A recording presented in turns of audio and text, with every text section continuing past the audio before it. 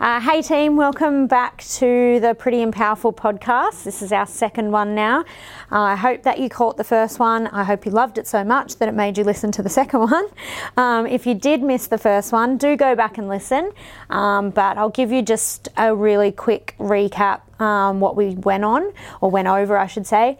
So really just touched on what this channel's about, on why we decided from myself as me and also as being part of the body science team, why we decided that this channel needed to happen. I sort of touched on I've been with the body science family for just over a year now, and to me, empowering women is so important and making women confident in a gym is so important. So when Body Science contacted me and said they had this opportunity for me and what did I think, I couldn't say no. They actually called me right at the peak of probably my most stressful time at work, and I still couldn't say no. What a cool opportunity to be able to empower women and get them training really hard in the gym. So here we are. Now we're on our second podcast, which is cool. So today I'll go over a little bit more about my training history, so kind of where I started and sort of how I progressed, I guess. I guess the really cool thing about fitness is that you can go down so many different avenues and it never has to get boring. I've definitely had a few changes throughout my fitness career, I guess you would say, and it's kept it interesting and it's definitely never got boring, or if it has, it's definitely not hard to change it up. So I guess my first, if you go back to when I first even got involved in the fitness industry, I worked for a huge fitness chain probably 12 or 13 years ago, where I sold gym memberships. Didn't really trained kind of off and on. To be honest though, never really got into it, I guess. I don't know, it just didn't really resonate with me.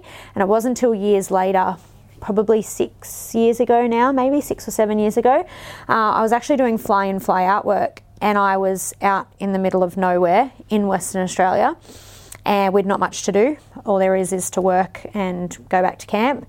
And there was a gym next door to the camp that we were staying at. So I started going. I was kind of sick of just a bad lifestyle, really, bad food choices. I think what I identified as healthy food or as maybe an okay option was definitely well off anything I would choose now. But anyway, it's not the end of the world. But I definitely recognised that I needed to make a change, and I wanted to make a change. I was kind of looking in the mirror. I actually still have my very first ever before photo that I took.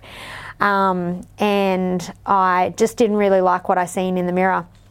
And I remember I started doing pump classes, and I was really enjoying it. And every time I was getting stronger and I was upping the weights. And then I sort of got to a point, my body had started to change, but it just wasn't really changing anymore. And I actually had about 6 weeks until that project was going to be over, and I was going to go back to Perth, back to regular life, I guess you'd say. And I thought the girl that ran the pump classes was also a PT in this gym, and I got along with her really well. She was a really cool chick, and she was into lifting weights, so outside of pump classes, that was sort of her style of training. And so I approached her and said, here's my thing. I've got 6 weeks until I'm going to be off site. I just want to put everything into the next 6 weeks, because that's what I do. I'm an all or nothing person. And I did 5 sessions a week with her for 6 weeks, because that's what I do. And she just taught me so much cool stuff. And it was crazy how weak I was. I remember her laying me down on a bench, like on a bar, to bench press, which I would never even think of doing prior to that. And I remember I couldn't bench the bar. So a regular Olympic bar in a gym is 20 kilos. I probably myself, I don't know what I would have weighed back then, but I definitely wasn't pushing a 20 kilo bar, I know that. I remember her giving it to me and my arms were like spaghetti, and there was absolutely no way I was pushing it. So she took it off me and we ended up using something else, a smaller bar. But I mean, it was a starting point. You've got to start somewhere.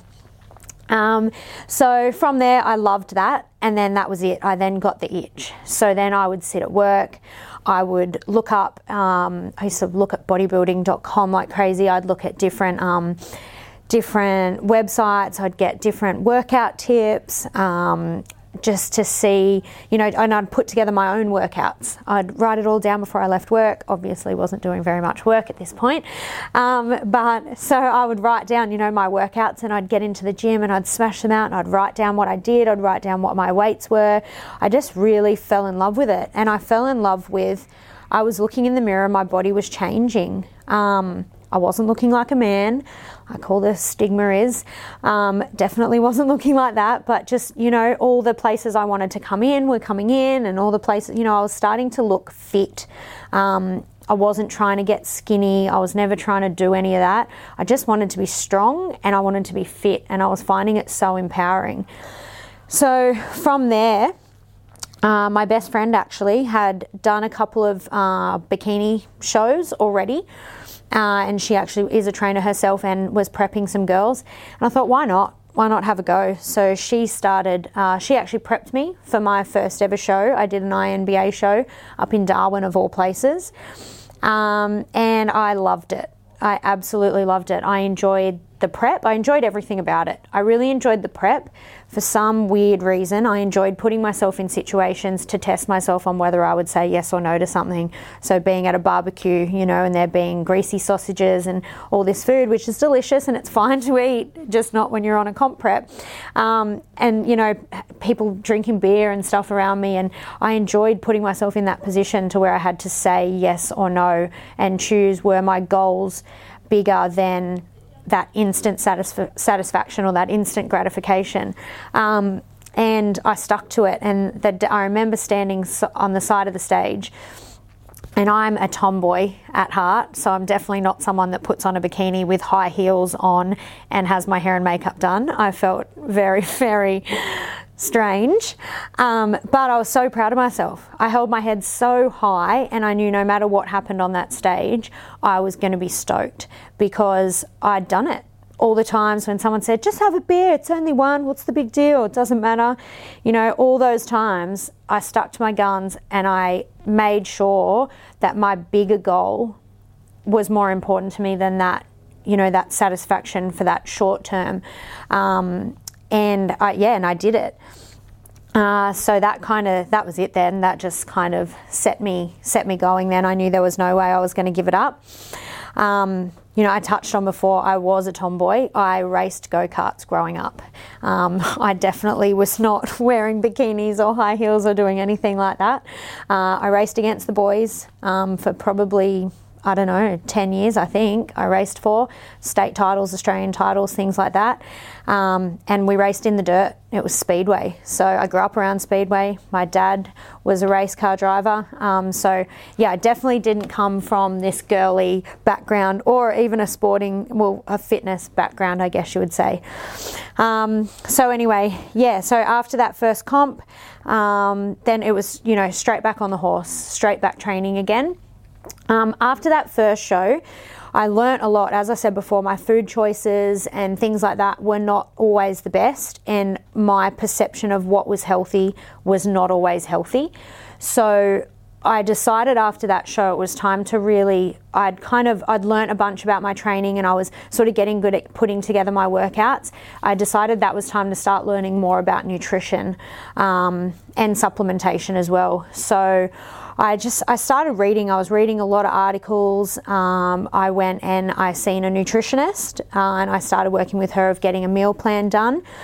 And then working out where the gaps were in my nutrition. So if I needed to, you know, where I needed to time my meals, and if I couldn't time my meals, learning what supplements would be right for me to have in those gaps. It can get really confusing when you first start training because everybody's got something, and one person tells you one thing, another one tells you another. So it kind of took me a little while to kind of feel my way out and try different things and work out what works for me. I'm still a relatively basic eater. Even now, I really enjoy just super clean, healthy food. I don't actually enjoy junk food. And then with my supplementation side of things, I really don't go too crazy, to be honest. I keep it just to what I need. I mean, at the moment, right now, what I'm having, I As I said, I train early in the morning, so I train at 5 or 6 o'clock in the morning. So I will have my pre-workout before I train. I always have my hydroxy burn shred. That's every single morning because I do train on an empty stomach. It's just too early for me to try and to get up an hour or two earlier than that to have a meal. So start my day with my shred.